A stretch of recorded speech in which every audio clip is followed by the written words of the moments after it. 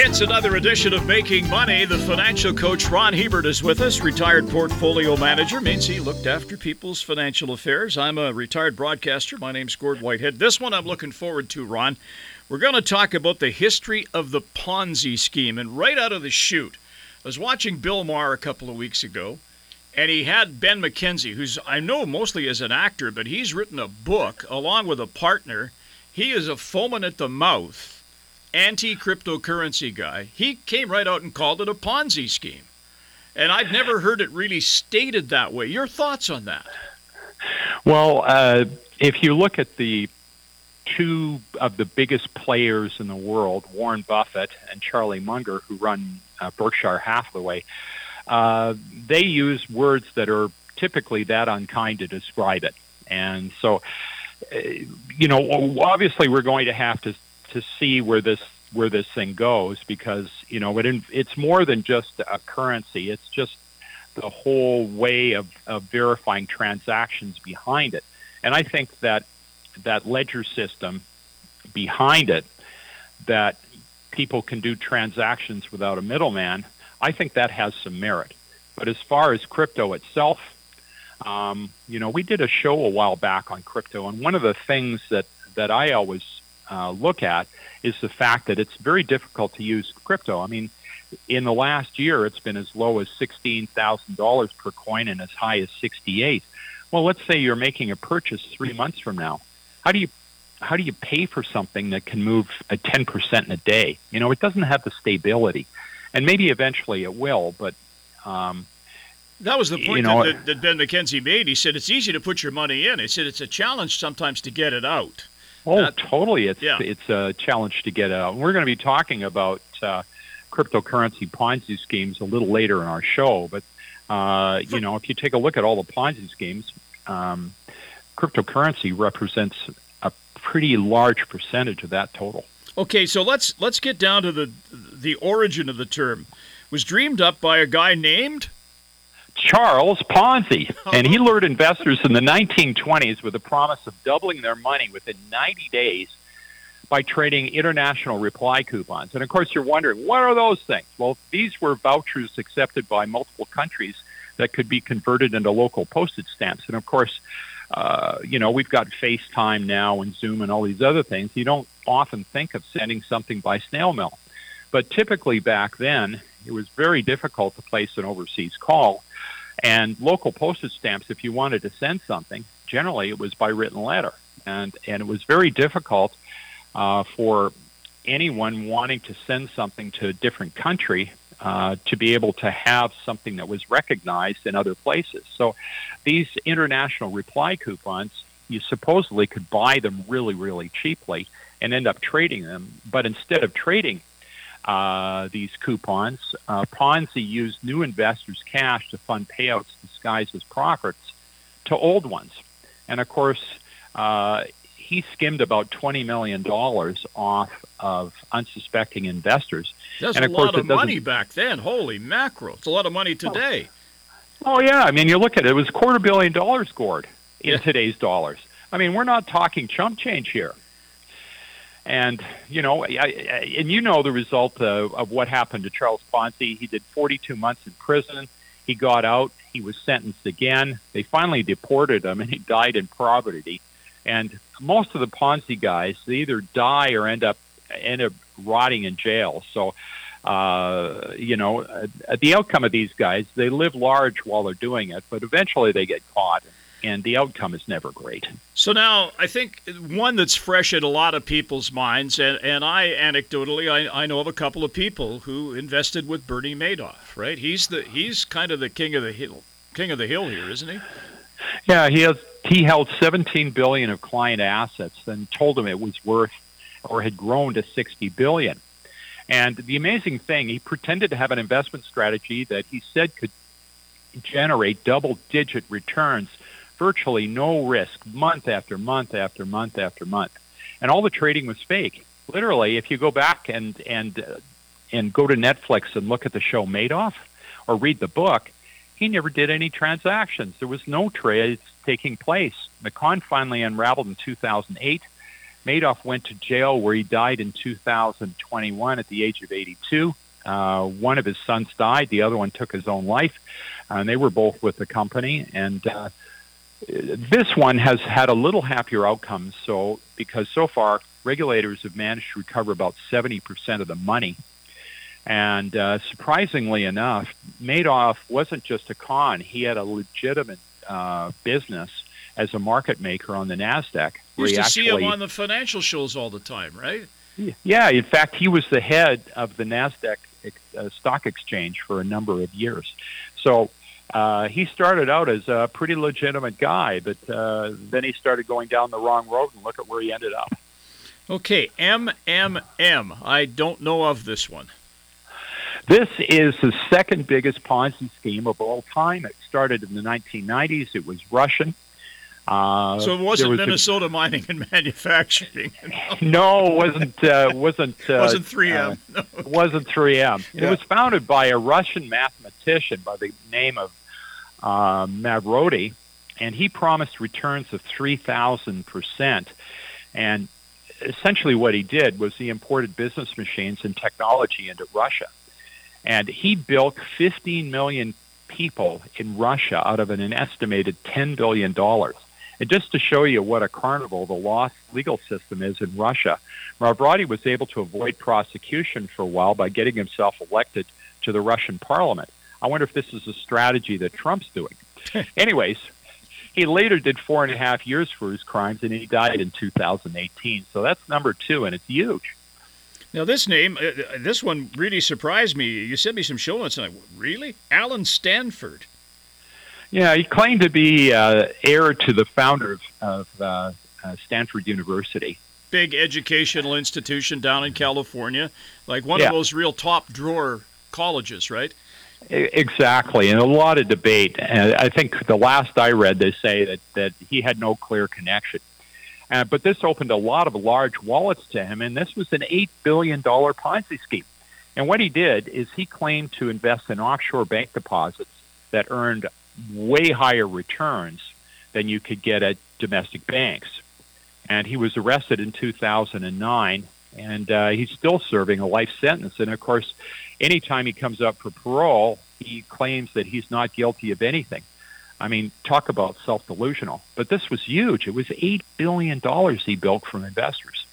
Tom Peters, another name I was not that familiar with. You've really drilled down on this one, Ron. I searched for hours, and I made a list. So I think I've got the top 5. But if you find someone that's had a bigger Ponzi scheme than any of these guys, let me know. I'd be happy to add it to the list. But Tom Peters ran a $3.6 billion Ponzi scheme selling non-existent electronic equipment to big box retailers. He was arrested in 2009 and serving time behind bars. And interestingly enough, he actually had some legitimate businesses. He owned a company called Fingerhut, and he owned a company that's a household name, Polaroid. He owned Polaroid, and he still ran a Ponzi scheme. Wow. Yeah, it's just amazing. Enough is never enough, because most of these guys, frankly, weren't all that poor to begin with. They actually had done quite well for themselves. So, yeah, you wonder why millions aren't enough. I guess maybe when digital photography came along, he saw the handwriting on the wall for the Polaroid camera, and I better try something else. Okay, Robert Rothstein. Robert Rothstein, his Ponzi scheme was $1.4 billion, and it was the biggest Ponzi scheme in history, ever having a lawyer behind it. He promised 20% returns in 3 months, and what he did was really unique, is that typically, if you sue me and you win, sometimes I can give you a payout right away, but often the payouts are structured. So if I'm going to give you $1 million, I got to pay you $1 million. Maybe I'll structure it so, and we'll agree to me paying you $100,000 over 10 years. But let's say you want your money right now. Well, you can go to a third party. At least that's what Rothstein claimed. And if there was $1 million settlement, they might buy it up front for $500,000. So these are called structured settlements, but all the ones he did were fabricated. And Rothstein was known for his very flashy lifestyle. He owned over 200 luxury watches, he had Bugattis, and he had I watched him on American Greed one night, and you looked at his garage, and it went for about as far as the eye could see, and he was wildly eccentric. He owned a toilet made out of gold. if you can believe it, he was finally arrested in 2010, and he went to jail for 50 years. And I'm not sure if this guy means that he'll have done his time in 2060. And I think he was in his 50s. So, if he survives, he's probably going to be 100 years old by the time he gets out. Sort of a modern-day Ernst Blofeld, Goldfinger. Exactly. Right? Yeah, okay. So now, and then you did some more research about weird Ponzi schemes, and these ones, I laughed out loud when I read a couple of these. I thought, somebody actually invested in this? Well, I'm going to talk about 6 weird Ponzi's. And I know in people that have invested in 4 of them. The first one is growing cultured milk for use in beauty creams. So they send you a culture, and you'd grow it and supposedly be able to sell it back to them for multiple times of what you cultured it for. And, of course, that was really big in the early 80s and early 90s. And I had people calling me all the time trying to get me into this thing, and I told them they were absolutely crazy. Anyways, this cultured milk thing started in South Africa, and of course the guy who did it, he's gone to jail many times for this.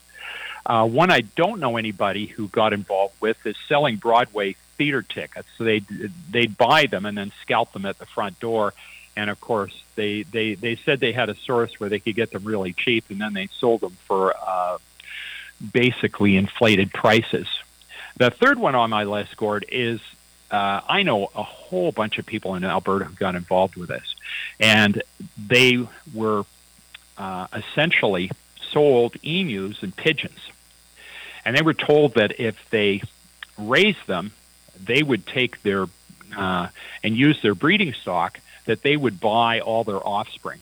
I'd forgotten about this, Ron. I'm flashing back about 35 years ago to somebody I knew who was raising emus, now that I think of it, right?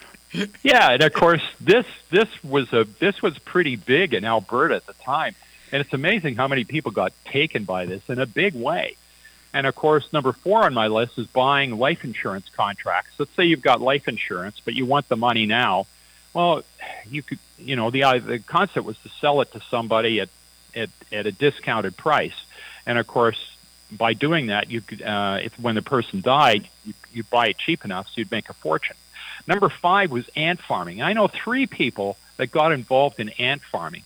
There was some kind of antibiotic they said that these ants were able to produce.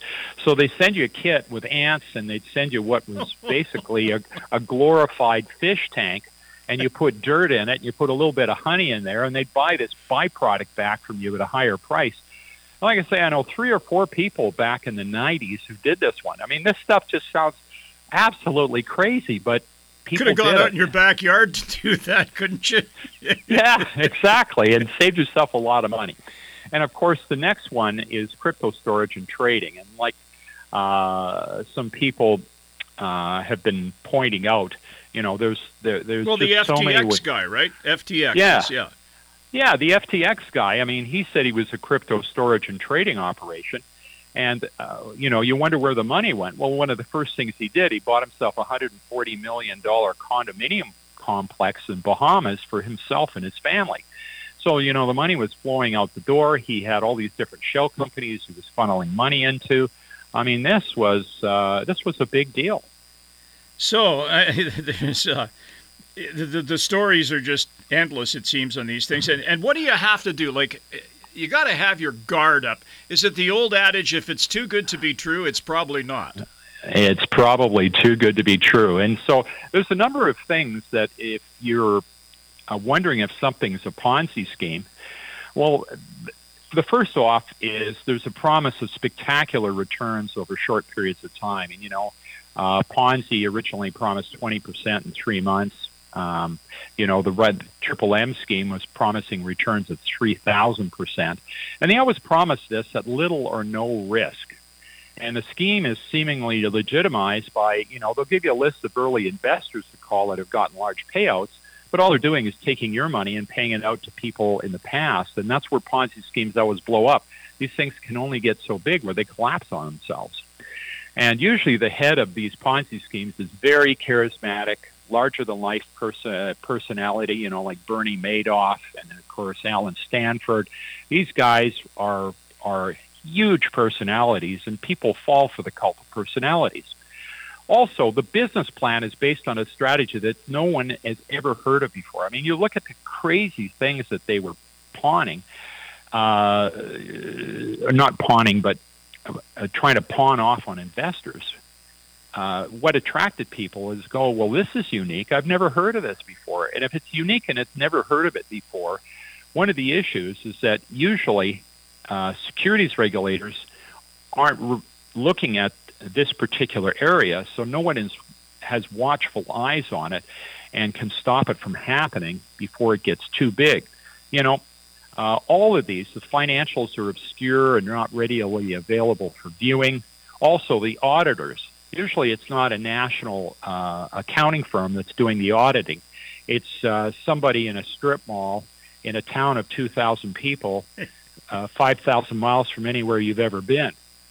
And so, these are just things that if you see some of these things, even if owners might have had legitimate businesses, you should be going to DEFCON 8 and the alarm bell should be going off, because these are just the signs that, hey, there's something not right here. And as you point out, these haven't gone away. They're still out there, some of them, right? Oh, yeah. You look at the Ponzi schemes just in 2022, they're up 70% over the previous year. And 57 scams represented $5.3 billion that was bilked from investors. And while only 25% of them were Ponzi's involving cryptocurrency, they represented almost 60% of the total dollar volume in this category of crime. So especially be on the lookout for cryptocurrency, because when it comes to Ponzi schemes, they literally represent 60% of the dollar volume that has been bilked from investors. And as was pointed out in the interview I watched on Bill Maher's show, they made the point that I think it was the year was 2021. Bitcoin mining and cryptocurrency mining used the energy equivalent of the whole country of Argentina in a year. And, it's a lot of young people that profess to be green and, want to save the planet and stuff that are going into these things, and they're chewing up enormous amounts of energy, which is somewhat hypocritical. Yeah, and so along with chewing up enormous amounts of energy, unless you're careful, they can chew up enormous amounts of your capital. So be alert. The shell game is still very active. So you want to ask yourself why they're approaching you. And this is a critical question. Like if I had an idea that was so good, I would probably approach one billionaire or one person with lots of money, get him to fund me completely and keep it out of the news flow. Because the more people learn about this, if it's actually a legit idea, it's going to attract a lot of competition. A whole bunch of other people are going to be doing it too. And before long, competition is going to dilute the returns, and the big returns are just not going to be there. So if you're sitting on a bar stool and the guy next to you has got a great idea, ask him the question, why are you coming to me and why aren't you going to someone with lots of money? That, talking it up around thousands of small investors, if it was such a great idea, believe me, you'd be going to the guys with the big money first. So as you say, the last thing you want is a con artist turning your money and their experience into their money and your experience. Amen. All right. Fun show. Interesting stuff. Maybe, if you got some spare time, read up on Ponzi schemes. There's probably a laugh a minute there, Ron. There's more than a laugh a minute. I spent a whole week preparing for this show, and half the time I had tears in my eyes, sometimes out of laughter, but sometimes just out of pity, because so many people lost so much money on this stuff. All right. We're back again next week with another installment of Making Money. We will join you then. On behalf of the financial coach Ron Hebert, I'm Gord Whitehead. Talk to you next week. The information presented is derived from sources believed to be reliable. This material is presented for information purposes only and does not constitute investment advice. Before acting on any investment information, a person should seek advice from an investment professional. The presenters may or may not hold positions in the securities discussed on this show and will not be responsible for any losses sustained from acting on this information.